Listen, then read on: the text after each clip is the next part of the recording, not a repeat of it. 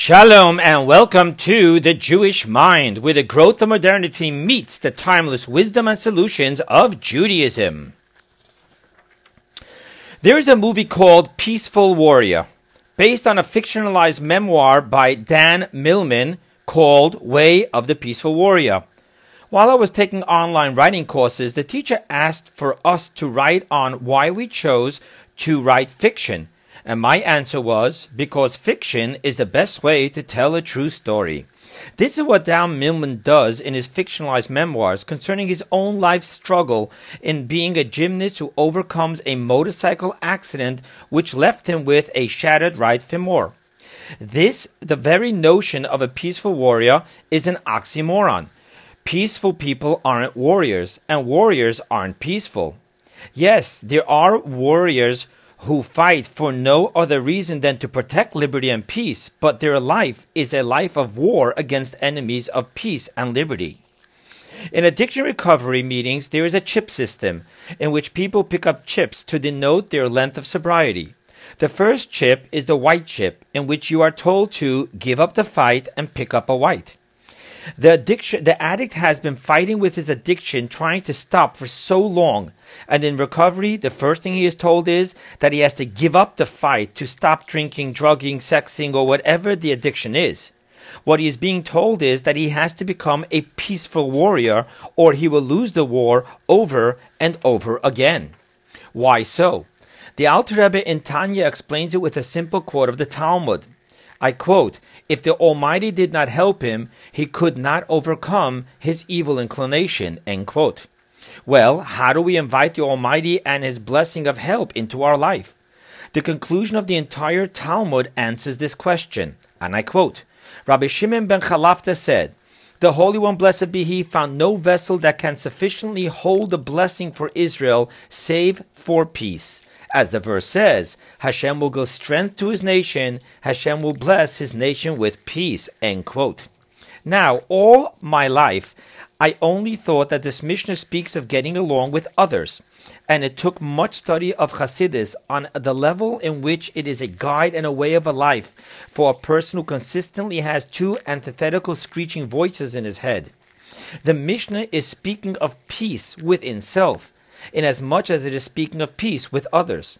Rabbi Shalom Dov Ber Lubavitch states in his discourse called Helcholtzu that he who is not at peace with themselves will not be able to even embrace nature's genetic love and peace one has for their own spouse and children. Thus, ultimately, the only vessel for having God and His blessing of help in our lives is to have peace with oneself.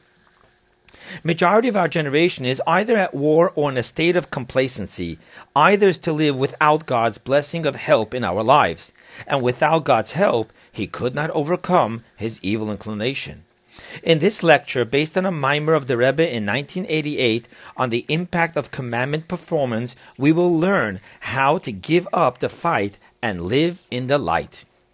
To this week's Torah portion, which speaks of the Jewish people coming into the exile of Egypt, the Ashkenazi custom is to read the Haftorah in Isaiah, which begins with the verse, I quote, "Those who came, whom Jacob caused to take root. Israel flourished and blossomed, and they filled the face of the world with fruitage." End quote. There are different interpretations to what "those who came, who Jacob caused to take root" means. Rabbi Yonasan ben Uziel, in his interpretation of the Torah text, states, "They will gather from their exile and return to their land. There will be born of the house of Jacob." According to this interpretation, Isaiah is speaking of the era of the final redemption through Mashiach, when there will be the revelation, birth, take root, of the source of the soul. The Hebrew word for source and root is the same, shoresh, for the root of the tree is the source of the tree and all that it will produce. In this interpretation, the words Yashresh Yaakov, whom Jacob caused to take root, means the revelation of the soul. Rabbi Shneir Zalman of Liadi, the Alter Rebbe, in his book of Discourses on Shemoit, defines the verse to be speaking of God sowing his seed, so to speak, into the womb of God's wife, the Jewish people. The seed of God, so to speak, is referring to the 613 commandments that God gave us in the Torah. Thus, Mount Sinai served as a chuppah, a marriage canopy, under which God wed us. And God giving us His Torah and commandments was God placing His seed, so to speak, within us. We will discuss further on what the offspring of this impregnation is. Thus, in this teaching, Yashrish Yaakov is referring to God rooting within us God's commandments. The connection between these two interpretations on the very same word of the verse is that all the revelations of the soul, first interpretation, that will take place in the Messianic era is an outcome of the commandments that we perform now in exile, second interpretation. And now for the list of the mystical concepts we need to explore in order to understand this lecture. A. Those who came, according to the second interpretation. B. The offspring, revelation of soul essence. C. The offspring, revelation of transformation of evil. D. The peaceful warrior. And let the amazement of Hasidus begin. Those who came according to the second interpretation. For the second interpretation, in which God roots within the Jewish people His commandments, let us explore what the opening words of the verse, those who came, mean. The Alter Rebbe explains that it refers to the opening words of our Torah portion. These are the name of the sons of Jacob, those who came to Egypt. Our sages tell us that our exile in Egypt served as the smelting pot in a refinery, through which precious metal is refined from all foreign and coarse objects. This refinery process is often referred to as the plowing of the land, so that the land be soft, open, and ready to receive the seeds, from which it must bring forth trees and produce. So too, the exile of Egypt was the refinery and the plowing of God's precious wife and of God's land of desire, the Jewish people, so that God can then plant His seed of Torah and mitzvot within us. The Alter Rebbe then goes on and adds that so too it is with our present exile, which is the preparation to the essence teachings of the Torah, which Mashiach will teach us. Now, there is a big difference between the two interpretations here. When we speak of those who came to Egypt, we are speaking of the plowing and the refining of the Jewish people before God roots and plants within us God's seed. Egypt took place before Mount Sinai. However, according to the interpretation that this refers to our present exile, we are speaking of the refining process once the seed is already within us, after the Mount Sinai revelation. Now, even though Mashiach will teach an unprecedented level of revelation of Torah, of which even Moses will become a student of Mashiach, nevertheless, God already rooted the Torah and its commandments within us. Mashiach is not bringing us a new Torah, God forbid. Mashiach is only revealing the essence of Torah within the Torah that we received over 3,300 years ago. In other words, according to the interpretation that the verse is speaking of the Egyptian exile, the words those who came are a preparation before receiving the commandments. According to the interpretation that the verse is speaking of our present exile, the verse is not speaking of a preparation before receiving the commandments, but rather those who came is speaking of part and parcel of the rooting process of the revelation of commandments. Let us take this to the next dimension. Within the commandments that we perform post God rooting them within us at Mount Sinai, there are two stages. Those we performed in the times of the Holy Temple and freedom within our land, which is around 1,300 years in total, and those commandments that we perform during our present exile, a bit under 2,000 years in total. The difference between these two categories of commandment observance, those in the times of peace and prosperity and those in the times of suffering and war of survival, is the offspring that they each produce. The offspring is the revelation of the light of God. However, each pregnancy, that of times of peace and tranquility, and that of times of suffering and fighting for survival, each produce a different offspring. The offspring of the commandments that the Jewish people performed in the times of the Holy Temple is the revelation of soul essence. The first interpretation of Yonasan ben Uziel to the words Yashrish Yaakov, revelation of the soul. Torah and its study is the revelation of the infinite wisdom of God. Blessed be He. Torah is intellect, and we study and understand God's Torah. Wisdom is the first emanation of the evolution order from the infinite to the finite. Thus, Torah study brings about the revelation of the infinite light as it is already transformed into the order of evolution known as Seder Hishtalshelut. It is true that the Alter Rebbe quotes his teacher Rab Dov Ber of Mezrich that the humility and transparency of wisdom allows it to house the infinite light itself. However, at the end of the day, wisdom and everything that flows through it is all part of the transformed infinite light of Seder Hishtalshelut, the order of evolution. Commandments are the will of God, and even more so, the physical performance of commandments connect us with and reveal the essence, which is the revelation of the essence core of our soul, truly a piece of essence of God. That's what the essence core of our soul is. However, this revelation that commandment performance brings about depends upon the state of the person fulfilling the commandment. In other words, this revelation can only happen when the person is performing the commandment with absolute humility, void of any ulterior intentions, and void of any sense of self. This absolute humility of the egocentric human creature cannot be brought about from within the mind and heart of the egocentric human creature. In the times of the Holy Temple, there was a very real and tangible revelation of God, as God transcended above and beyond any limitations of nature. For example, the person would stand on the Temple Mount in Jerusalem on a windy day, holding onto his hat, while seeing that the pillar of smoke upon the altar in the open courtyard was ascending straight up without being blown in any direction. The same sense of being in the presence of God took place every holiday, when the courtyard was completely packed with no moving room, and suddenly, as the time came to bow, every person suddenly found that he was able to bow spaciously. These tangible, physical experiences of God's presence cracked the ego and allowed for performing God's commandments with total humility and transparency, with no interference of a sense of self at all.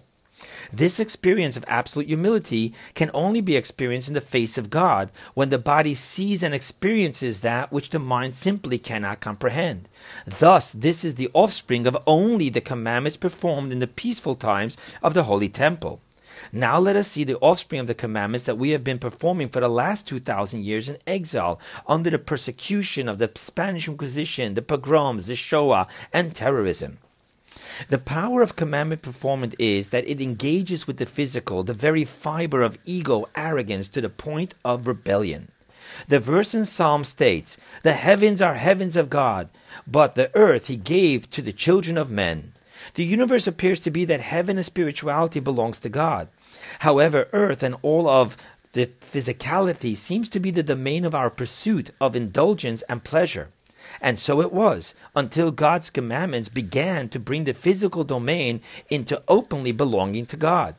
This happens through making a blessing before we eat, giving charity from the money we earn, putting a mezuzah on our homes, building a synagogue, and all the other commandments of God. From this perspective, we are looking to engage with the physical in its lowest form of arrogance, rebellion, and obnoxiousness, to the point of, as Pharaoh told Moses, "Well, who is God that I should listen to him?" Thus, this power of commandment performance takes place specifically when we are in exile, under the oppression of the absolute ego, arrogance, and rebellion of the physical, in defining itself as a separate identity, with an attitude of, "Who is God that I should listen to him?" What is the offspring of this form of commandment observance? There is a verse from King Solomon in Ecclesiastes, "And I saw that wisdom has an advantage over folly, as the advantage of light over darkness." Now, simply speaking, King Solomon is saying that there is darkness and there is light, and there is the advantage of light over darkness.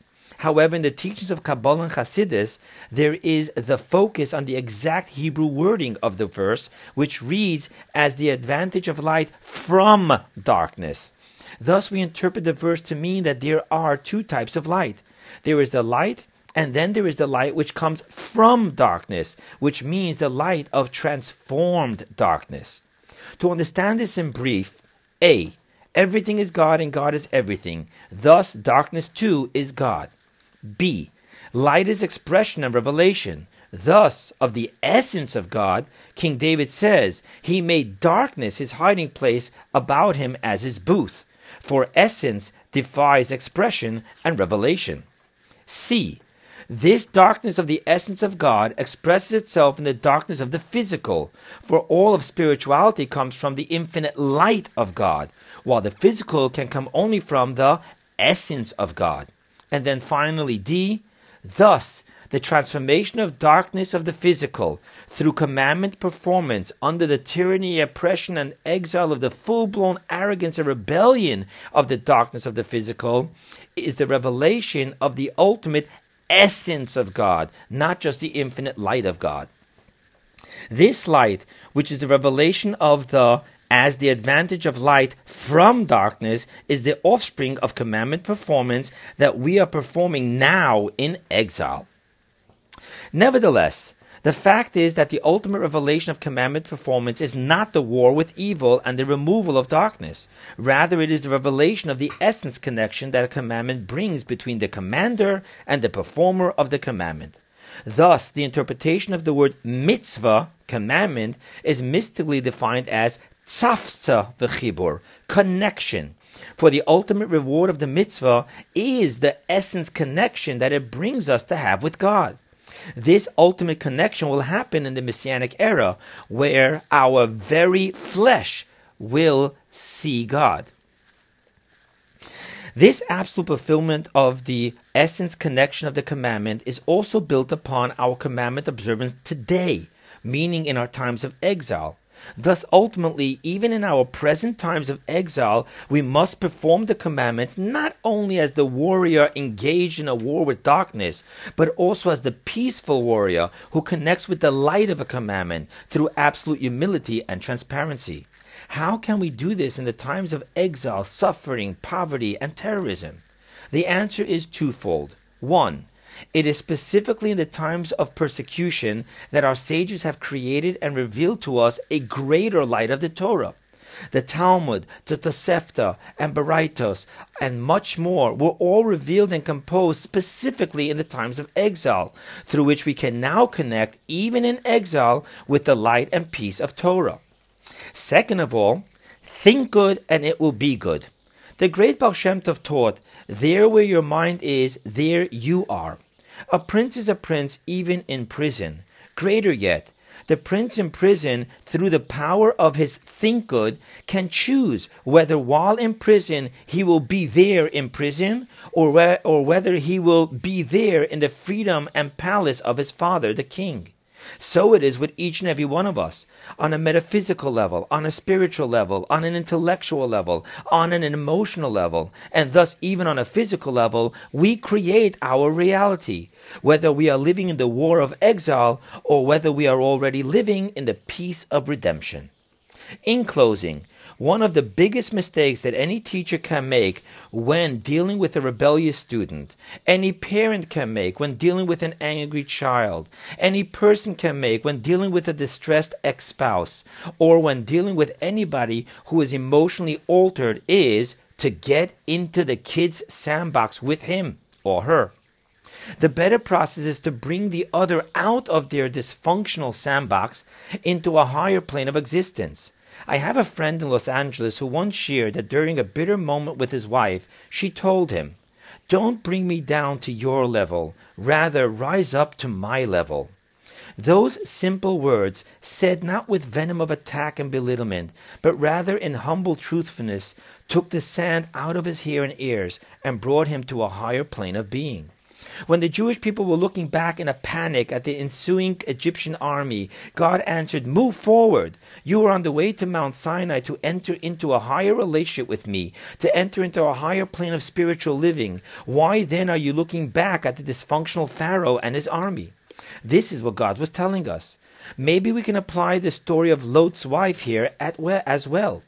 That when you look back, entering into the war zone of dysfunctionality and darkness, you connect to it and you become it. Thus, the lesson here is to always be a peaceful warrior, always living in the think good and in the priesthood, even if temporarily we find ourselves in the environment of a prison. This is a choice we make, consciously or not. The peaceful warrior way of spirituality is to give up the fight and to live in the light. Through Torah study and through thinking good, we simply take back our mind, our emotions, and our reality from the sandbox of our enemy and choose to live in the light of goodness and God. Friends, modernity offers growth, and growth comes with challenges. Judaism offers timeless divine solutions. Here, at the platform of the Jewish mind, is where modernity meets Judaism.